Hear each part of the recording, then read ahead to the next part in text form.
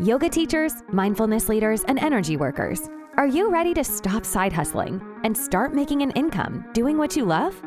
Welcome to the Marketing Off the Mat podcast. Each week, your host, Jessica Cross, dives into conversations with successful creatives in wellness, business, marketing, and more to uncover practical methods to take your business from A to B and have some fun along the way. Grab some tea and pull up a seat. Let's dive into this episode.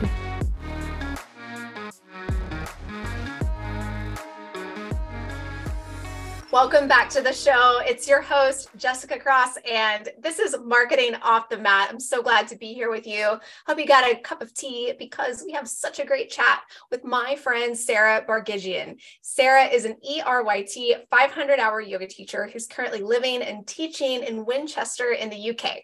She has been teaching for 16 years, and she's led classes and courses all over the world and on platforms like Yoga International and also for Apple, SMU, and yoga studios worldwide. Sarah teaches weekly classes, workshops, international retreats, and she also records what she shares on her YouTube and Patreon channels. She's called Sarah's Shorts, which we talk a lot about today. It's super fun.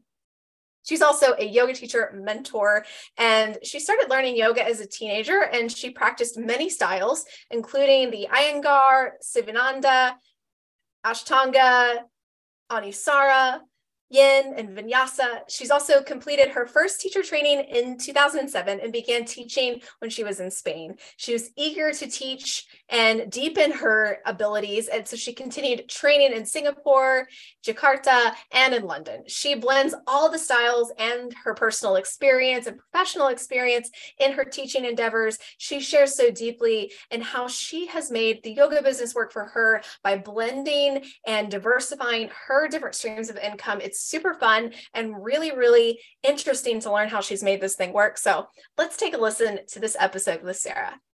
Hey, Sarah, how are you? Hello, Jessica. I'm very well. Thank you for having me here.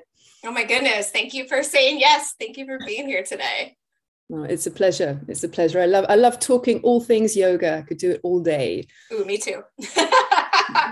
This is going to be a lot of fun. I know it. So we heard a little bit about you in the introduction, but I would love it if you could share a little bit more about yourself. Tell us a little bit about your yoga journey and how that brought you to today. Well, I'm a bit of a yoga oldie. I started doing yoga. I was really lucky. I started learning when I was at school. We had a sort of after school club, and there just happened to be a teacher that knew a little bit of yoga. And so I started as a teenager, and that was about 40 years ago. So I've been doing yoga for quite a long time. I was really bitten by the bug early on. As I left, so you can obviously hear from my accent where I'm from. I'm from England, and I'm here right now. But I actually spent a lot of time after I left university traveling the world, living in different places. So I did a lot of Iyengar yoga in Australia in my 20s. And then when I moved to Hong Kong, it was more sort of vinyasa-y, more hatha-y, different sort of types, and then moved around Asia quite a bit and got a good taster of, I think, pretty much most of what's out there, Yin, Anusara, and I just love them all. But I do tend to come back to more of the alignment-based hatha. And when I've done various teacher trainings, when I was in Spain, I know it sounds like a little bit of a show off here, but I was living in Spain for a while. I was very, very lucky. My eldest son was doing Taekwondo at a local yoga studio in Granada. And I became quite good friends with the couple that owned this Taekwondo studio, and they knew that I did yoga. And they really liked it. And they said to me, this was about 15 years ago, Sarah, just come and teach yoga here in the Taekwondo studio. We've got some space downstairs, just do it. And I said, I'm not a teacher. I've never taught. I just love yoga. And they kept saying, no pasa nada, So I tried a couple of classes. I'd done a lot of yoga online with Noah Mazet. You might have heard of him. He's from your neck of the woods.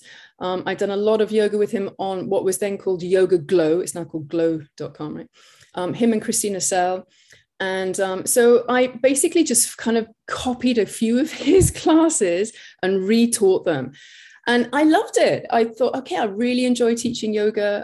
A few people came, a few more people came. So then I started doing a little bit of teacher training. I went to England and did a teacher training course with Sarah Powers, who you might have heard. She did yin yang yoga. Yes. 120 hours. It didn't really prepare me well for a sort of more mainstream class, but it was something. You know, she gave us a lot of pointers. Then I did a training with Judith Lassiter in restorative yoga. Yeah. She's great. And I love Judith on this podcast. She's great. Yeah. So I did her restorative series, in London as well. And then I think I really got my big teaching input when I then moved to Singapore, and Noah Maze and Christina Selt were teaching a 200-hour. I had already done a kind of online-ish correspondence sort of 200-hour course, but doing it with him and with her, she only did the first sort of section. It was in sort of 4-week sections. That really got me going into how to teach alignment based, how to talk people into yoga, you know, when to adjust, when not to adjust, really into the nitty gritty of teaching. So then I carried on with him. 3 years later, I did a 300-hour with him. I went more with Desiree Rumba, Ross Rayburn, who's now big on Peloton. I was really, really lucky in Singapore to be in a place where lots of teachers at that time were coming in to teach. People were just lapping it up there. It's a small island city, so you didn't have to travel far. There were some great studios, still are, and lots of teacher trainings coming in. So I was very lucky. I got some decent training. And so when I left Singapore 2 years ago and came back to live in England, I kind of brought all of that with me. I've started all over again. I didn't know anybody here in Winchester. So it's been quite an interesting re-beginning. And as I was saying, just before we started talking, I've just come back now from teaching a village hall class, which I love. It's been going for about 1.5 years now. Slowly the numbers are growing. I try and really diversify as well. That's something that I've definitely learned over these last 15 years, to teach in different ways in different places. Yeah. Wow. Yeah. I just loaded off a load of information on you. But that's incredible. Like it really is, I often say this on this show, but we all have a journey. We all have a yoga journey, a yoga story, and that's part of yours. So it's the perfect amount. I love everything that you shared, and the different teachers and the different locales that you've been all over the world has informed exactly kind of where you are today. It's so important.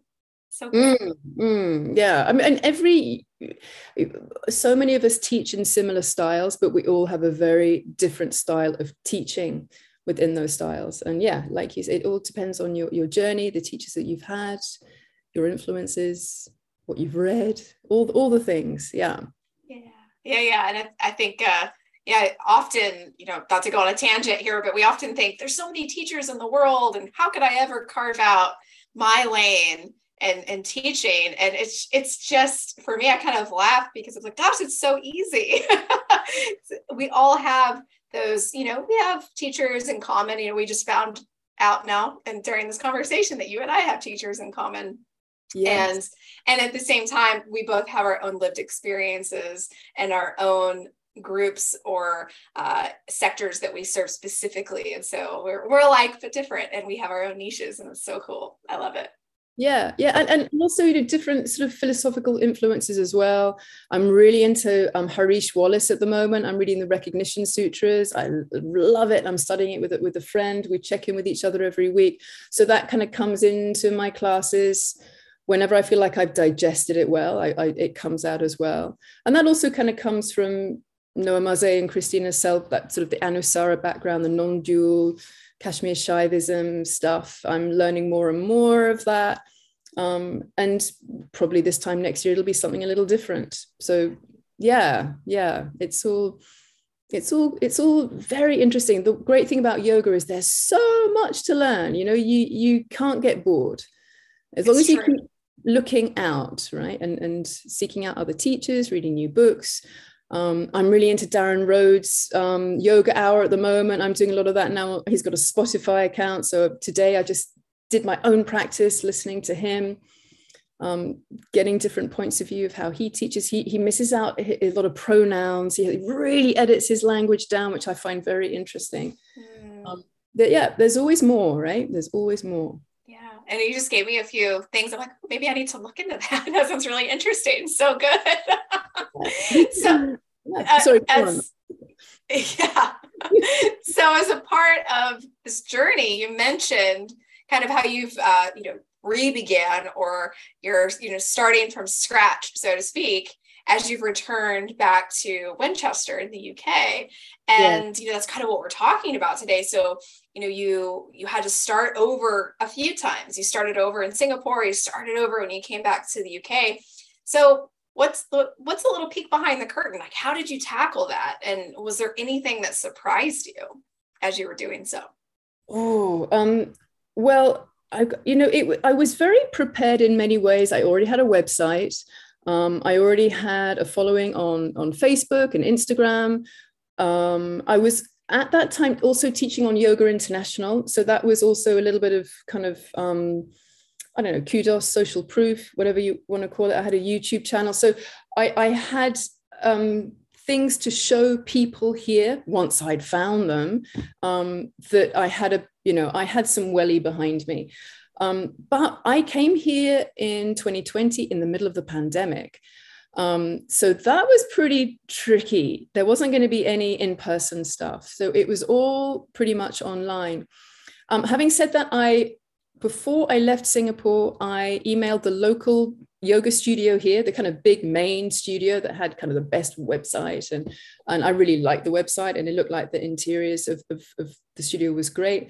They weren't teaching in-person classes, but they were recording classes for their online platform. So I kind of pushed myself in there and said, look, I'm really happy to come and record stuff for you, put them on your site online. So we did that. Everyone was wearing their masks. The person with the camera was far away, but I recorded a few classes week by week for them. So that was really great. That was kind of a step in. And now I teach workshops and pop-up classes for them. So that was really nice. That was kind of the beginning of how I moved in there. I also continued teaching my students in Singapore online. So 3 classes a week. And I'm still doing that 2 years later. I'm still teaching those people.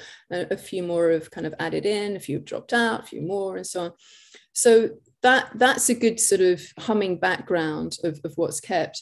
And then how I managed to start teaching more, organizing my own classes, and I call them village hall classes. It's really cute around here. There are lots of little villages, and they've all got their little village hall, and you can hire them out. So I tried the first one, and it was I'd learned how to make Facebook ads. God, that's hard, but I learned how to do it. And it was amazing. I managed to get 10 people into the first class. This was when obviously things had already opened up. And then it just maintained, it just snowballed. And then I decided to try another village class. And then I had a few people on the mailing list. I learned how to use MailChimp, keeping in touch, using Instagram, all the stuff that I'm sure you teach everybody. And so then the next village hall kind of grew and grew and grew. And then I have private students as well. I've kept one in Singapore, so it's great to have the odd private student. It's really important. I've learned to diversify. And then I also kind of kept the money rolling in by teaching a mentorship program for teachers, people who've already done probably just their first 200 hour. They haven't done a lot of other teaching. And because that was online and a 6-month program, that again didn't have to be Winchester based. It was for anyone all over the world. So I taught a few little short online courses for teachers to get them kind of interested. They could get a little taster, and then fed them into the 6-month mentorship program.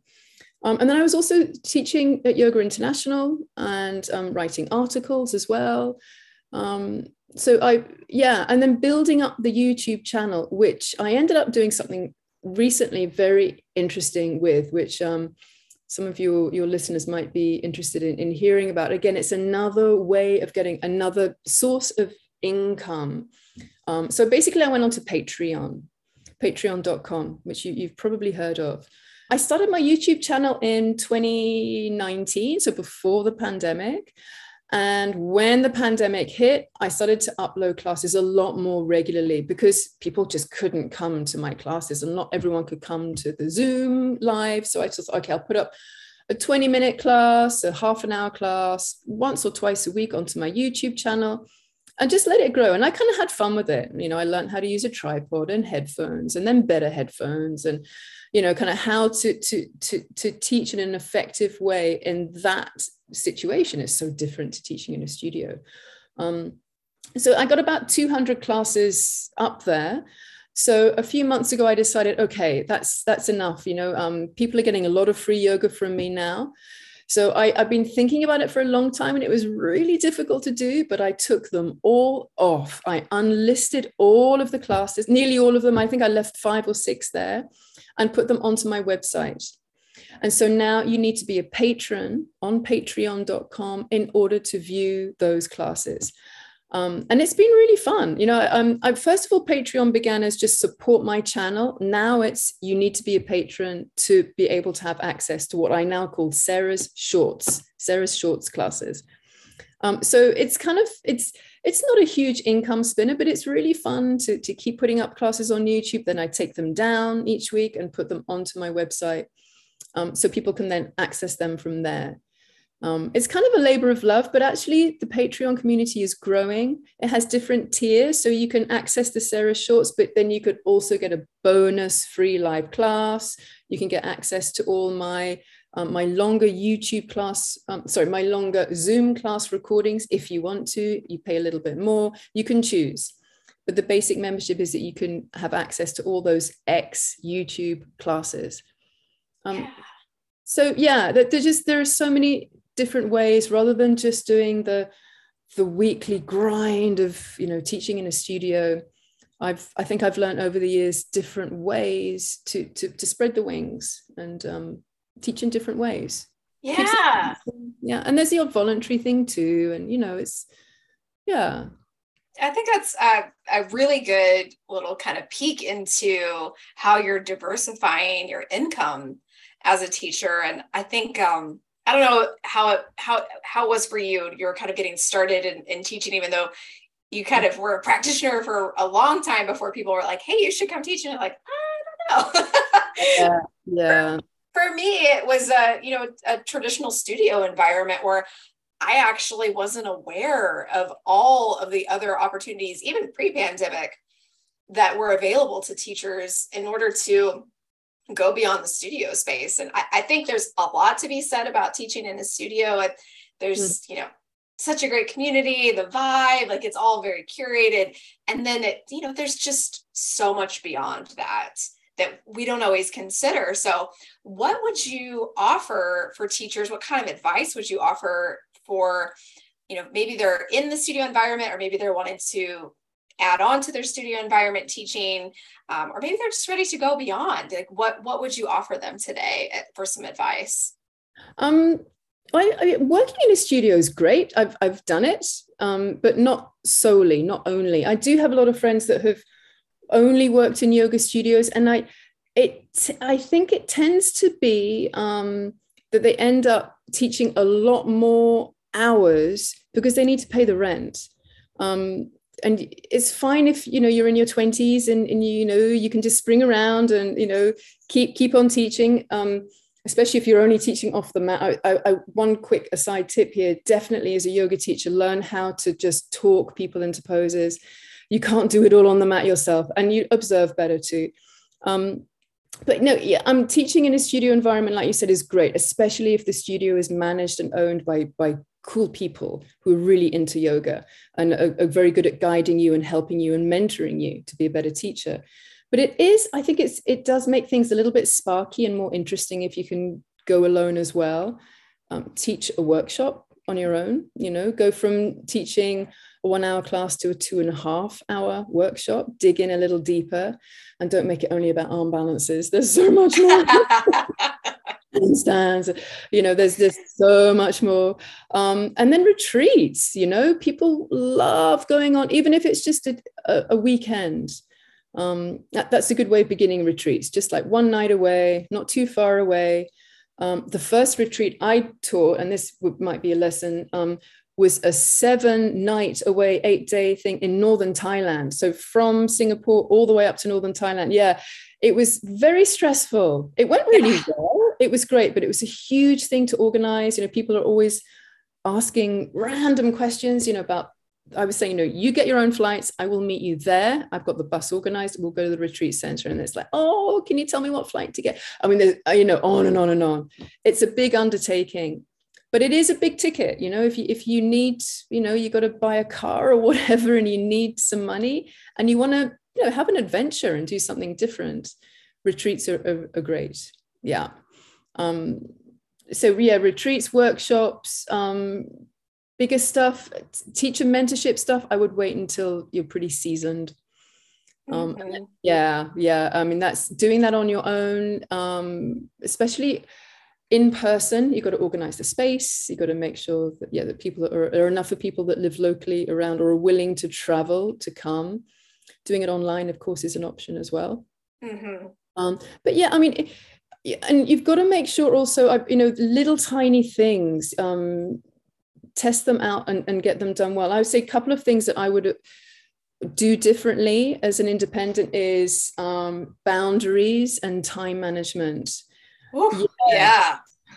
I mean, one thing that one boundary that I really regret not sorting out earlier is the cancellation policy. So people, so that, you know, half an hour before class, okay, I'm excited, you know, very often it would be like 3 or 4 hours before class, I can't come, I got a headache. Please, can I come next week instead? Or can I have my money back? And very often I would say in those first couple of years, yes, of course, you know, because people would say, oh, but, you know, it's not yoga if, you know, you're a yoga teacher. And or, you know, you would hear that people would say behind your back, oh, you know, she's mean, you know, so I didn't want that to happen. So I would say, no, of course, you know, have your money back. And I never felt good about it. So I am now very strict, whatever the reason. No, I'm sorry, you know, no refund. And I put that in my terms and conditions. I put that if people book in my class, I use Acuity. So in the back of Acuity, you know, I can say 24-hour, you know, cancellation policy. So it's kind of not from me, it's from the email, you know, it makes me feel less mean. So now people very rarely ask. Same for workshops, you know, and retreats too, you know, they can get depends on how, you know, near the retreat time is happening, they will get a partial refund. But nevertheless, no, 24 hours for a class, nah. And then another thing that and I was thinking about this today, that I should have done earlier is don't arrive too early, because people will find out and they will come early and then they'll talk. And they'll tell you all about their yoga issues, their problems. So you come 15 minutes early because you want to set the studio out really nicely, get the mats all set up. Nah, but lock the door or just come enough time to set everything out that you need to set out. Let the students set stuff out too. You know, you don't need to have the blocks and the yoga belts next to their mat. You can have them in the cupboards, they go and get it themselves. Teach them to be good students. Teach them what you want them to know and expect. You're not a servant, you're not a waiter. And also, you know, after when class is finished, I got into the habit now of saying, I'm here for a couple more minutes. If you have any more questions, then I'm gone. Because otherwise you can get people just talking and talking and talking. And some people really do need to talk. And I will sometimes go over a little bit of time, but not habitually. So you've got to have boundaries over your time, over your money. So, there are so many things I've learned, but and there's always a surprise. You know, I think I've got everything worked out and I know it all, but no, then another thing happens. Oh gosh, I can so relate to that. It's an exercise too, in you know, energy management.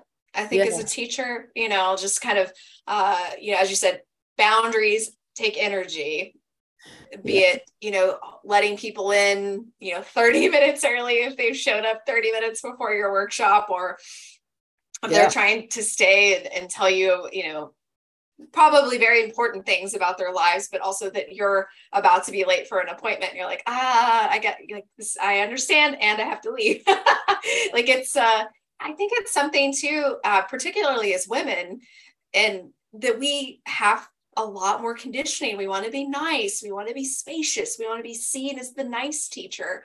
Whereas, you know, at the end of the day, we end up feeling resentful, and that's not where we want to teach from. Yes. And we've already given them, you know, our dear students, that hour and a half of our time. You know, we've really, you know, planned the class, executed it well, observed, make sure everyone's safe. And then, you know, they come out of Shavasana, you do all those little final bits, you end the class, and it's done. You've done it. A little bit at the end, yes. But, and I think, letting your students know from their first class who you are, what you do. You don't have to be stern, but you know, you're fair, you're honest, and then you feel better about teaching, and you want to teach more. Oh yeah, yes, and that's what they stand. They know, and they feel safe. I mean, even things like, you know, where do you want people to be in the classroom as well? You know, if I have a new student in, I'll probably let them go to the back. But if I see that they've got a limp, or there's, you know, there's some issue there that I want to be able to observe, I will insist that they come to the front, because I want to be able to see them. I want to keep them safe, and I'll explain it to them. But, you know, as a beginner teacher, I might have, if they'd said, oh no, please, can I go at the back? I would have probably said, yeah, of course you can, that's fine. Whereas now I'll say, no, I'm really sorry, I want you there. And they kind of respect it. You know, they think, okay, she's in charge. All right, I trust her, you know. I you know, so, and that comes in so many ways. That's also, you know, the village hall owners, the managers of the village hall, you know. I'm having a little bit of a skirmish at the moment with one. I taught a class yesterday, and there was a load of stuff in the room, because they're going to be doing a Christmas play in the other room. So the guys who were using the other room had used it as a prop storage place. It was kind of annoying. It was kind of, I can see why. So luckily I was there early, and I cleared everything, you know, to the side. But, you know, and so I sent a message and said, look, you know, please don't do it. A couple of things like this have happened before. And I just, you know, I needed to be really straight with her. I was thinking, I'll just let it go. But actually, no, you know, it's not okay. I'm paying money for this space. It should be clean and clear and ready for me. So she read that message, and I hope it won't happen again. So I think it's again, just kind of another exercise, and you know, managing your energy. And you're like, well, you know, would I be better off not saying anything and feeling you know, a little frustrated and having to spend extra time clearing the space before my students arrive, or do I just say something then? And you know, she may not even have known. No, she didn't. Yeah, of course. And she apologized, and it's all fine, but hopefully in the future she'll be a little bit more vigilant, and you know, just make sure that people using the other rooms know that room is booked and you can't store stuff. And it's an ongoing tidying up process. It is of our own selves, our own conditioning, you know, clear communication, you know, not only during the class, but the before and the after, and, you know, everything in between. It's a lot more than I think, you know, many students even realize, that 1 hour that goes into it before and after. It's a lot. Yeah.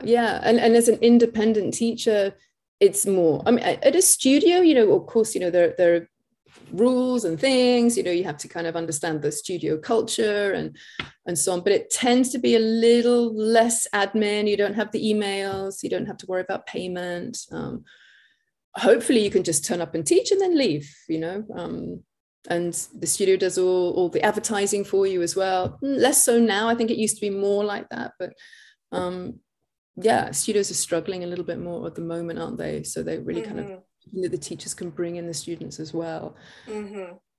But yeah, independent teaching, it's you've got to be a manager, a bookkeeper, everything. Yeah. But also too, I think you wear more hats, but at the end of the day, that's that's something that's completely your own dream. Like however you wanted to craft it, it's not, it's not the studio owner's dream. It's not the venue owner's dream. It's your dream that you get to completely shape and call in the people that are specifically for you and or resonating with your teaching, which I think is just, there's a big payoff when you're wanting to go out on your own. Yeah. And particularly, the class that I just taught today before coming on to here, talking to you, Jessica, it's been going for about 1.5 years now. And they're regulars. And I've seen, I remember first teaching them thinking, wow, these guys, they really need a lot of help.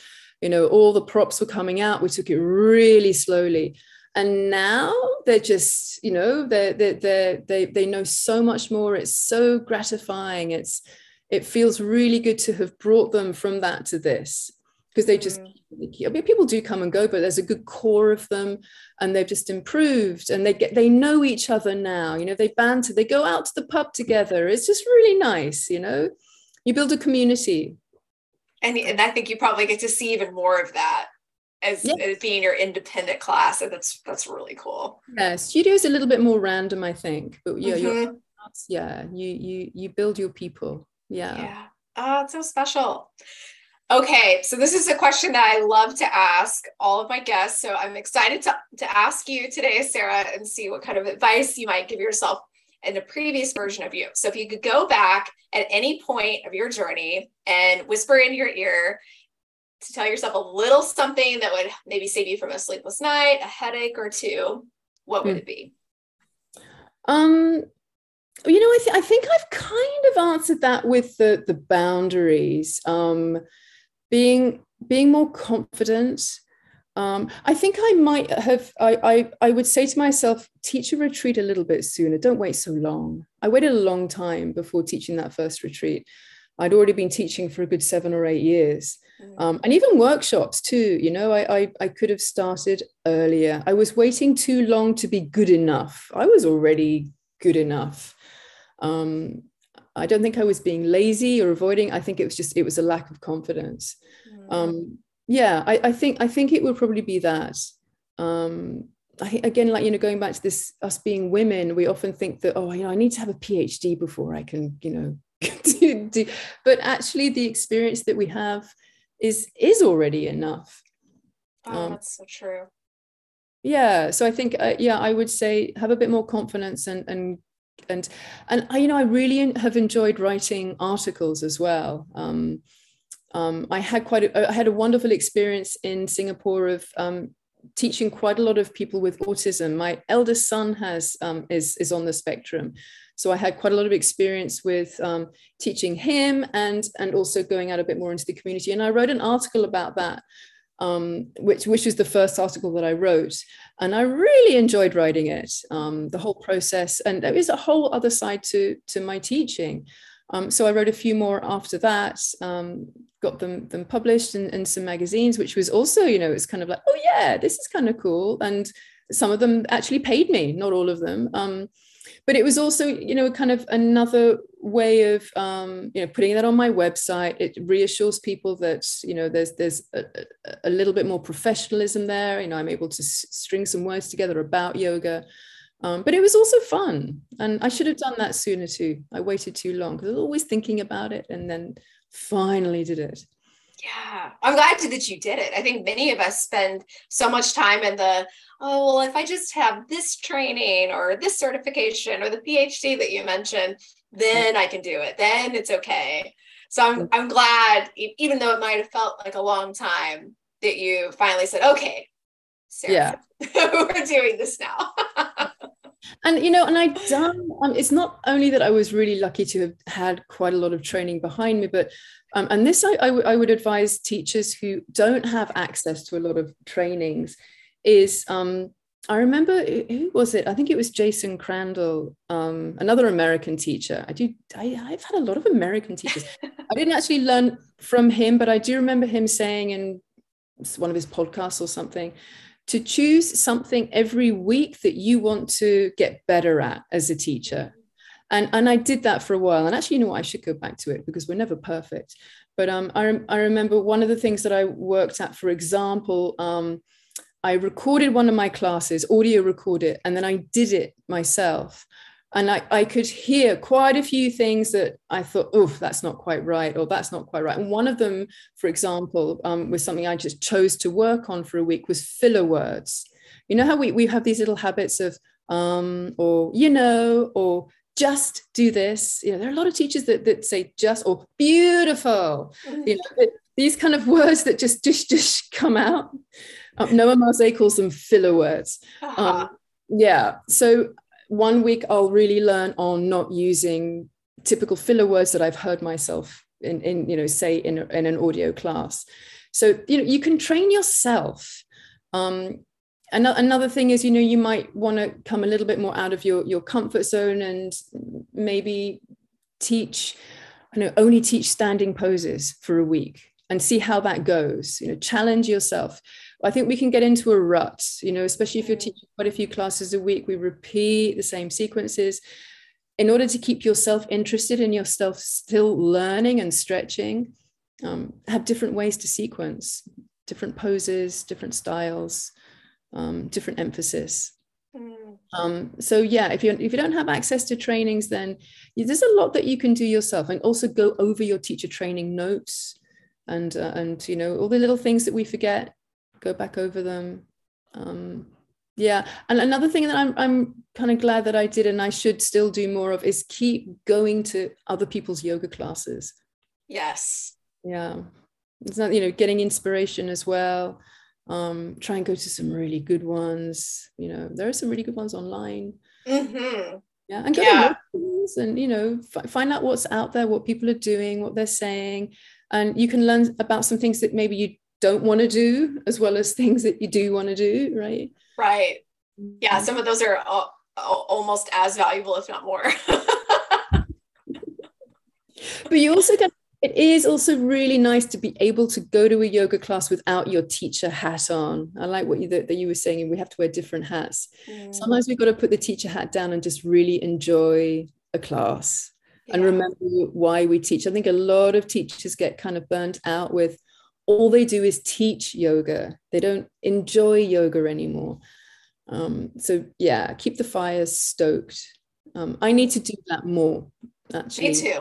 Yeah. Yeah, me too, for sure. I think too, going to a place to practice that's you're not tied to in any way. You don't work there. You don't know the people there. You're just a student, just kind of going to practice only. I think there's something really special about that. And that's something that I want to work on too, is just going and exploring, kind of, as you said, see what's out there, who's teaching, what are they offering, what can I take from this experience that's just for me.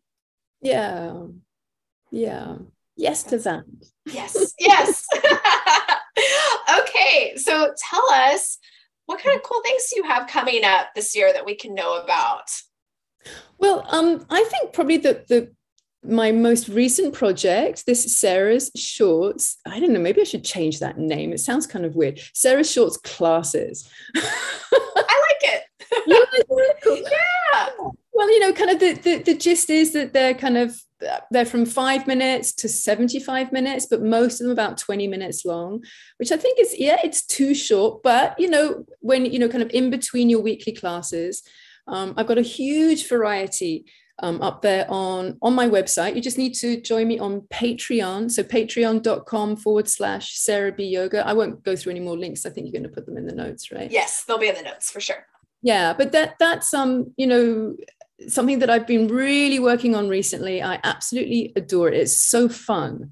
And it's a great community of people joining me on Patreon, and it's only $3 a month to get. I know it's really cheap. I'm undercharging, but for the moment it's $3 and you get access to those 200 classes. And I add a new one every week. And they range from all the styles. There are classes there for complete beginners. There are classes there for teenagers, for kids. Then there are, the bulk of the classes are their yin, their vinyasa, their alignment-based hatha. If you want to get your crow pose better, your half moon better, I've also got a big section on just poses and how to nuance them, little tips and tricks. I would say, guys, if you want a little bit more yoga, Sarah's Shorts Go to Shores. But you got to join Patreon in order for me to give you the passcode to get in. And if you have a look on Patreon, you can see there are lots of different tiers and all sorts of other little benefits there. That's my kind of latest labor of love that's available to all. Amazing. And I think that folds in perfectly as we were talking about, go out and take from new teachers, experience new classes, and at $3 US a month, like that's just crazy. So I think, yes, you should increase your price, but before you do, everybody who's listening should join your Patreon so they can experience your classes. Yeah, why not? Yeah, that's right. Okay, so we're going to put all your links in the show notes for sure, but what's the best way for us to hang out with you if we wanted to follow along your everyday? Well, I'm on the Insta, I'm on the gram, Sarah B Yoga. So I'm there. I'm also on Facebook, sarahbyoga.net on Facebook. And I'm on Twitter, but I don't do a lot on Twitter. I kind of feel like I should say funny things on Twitter, but I don't know. So no, Insta is the best place for me. Perfect. Yeah. Okay. Well, everybody go follow Sarah. She's such a joy and you're going to love hanging out with her over there. And Sarah, thank you so much for your time today. This is super fun. And I'm just grateful for everything that you shared with us. Oh, it's been a pleasure. Thank you, Jessica. Thanks for asking me. Thank you so much, Sarah. It was such a joy spending this time with you. And we are just so grateful for you kind of sharing how you've made a living teaching yoga. And we're so excited to take some of those tips and tricks that you figured out so we can expand our teaching practices as well. So thank you. If you're interested in hanging out with Sarah, we have all of her links in the show notes. You can definitely check her out on Instagram. She's at Sarah B Yoga, also on Facebook. And you can find her at sarahbyoga.net or on her Patreon channel that she mentioned. She's also at Sarah B Yoga on Patreon. So go take advantage of her incredible classes, fill yourself up as a practitioner so you can continue to share from the seat of the teacher. I hope that you enjoyed this episode as much as I did, and I will catch you on the next chat. Thanks for listening to the Marketing Off the Mat podcast, and give yourself some gratitude for taking action in your wellness business journey. Please share this episode with someone you know who could use a fresh dose of inspiration. And we'd be thrilled if you would rate, review, and subscribe to Marketing Off the Mat on Spotify, Apple Podcasts, or wherever you get your podcasts. Want to share an idea with Jessica? DM her at jessicacross.co on Instagram to continue the conversation or find out how she can help you take the next right step in your business. Until next time, stay inspired and keep showing up.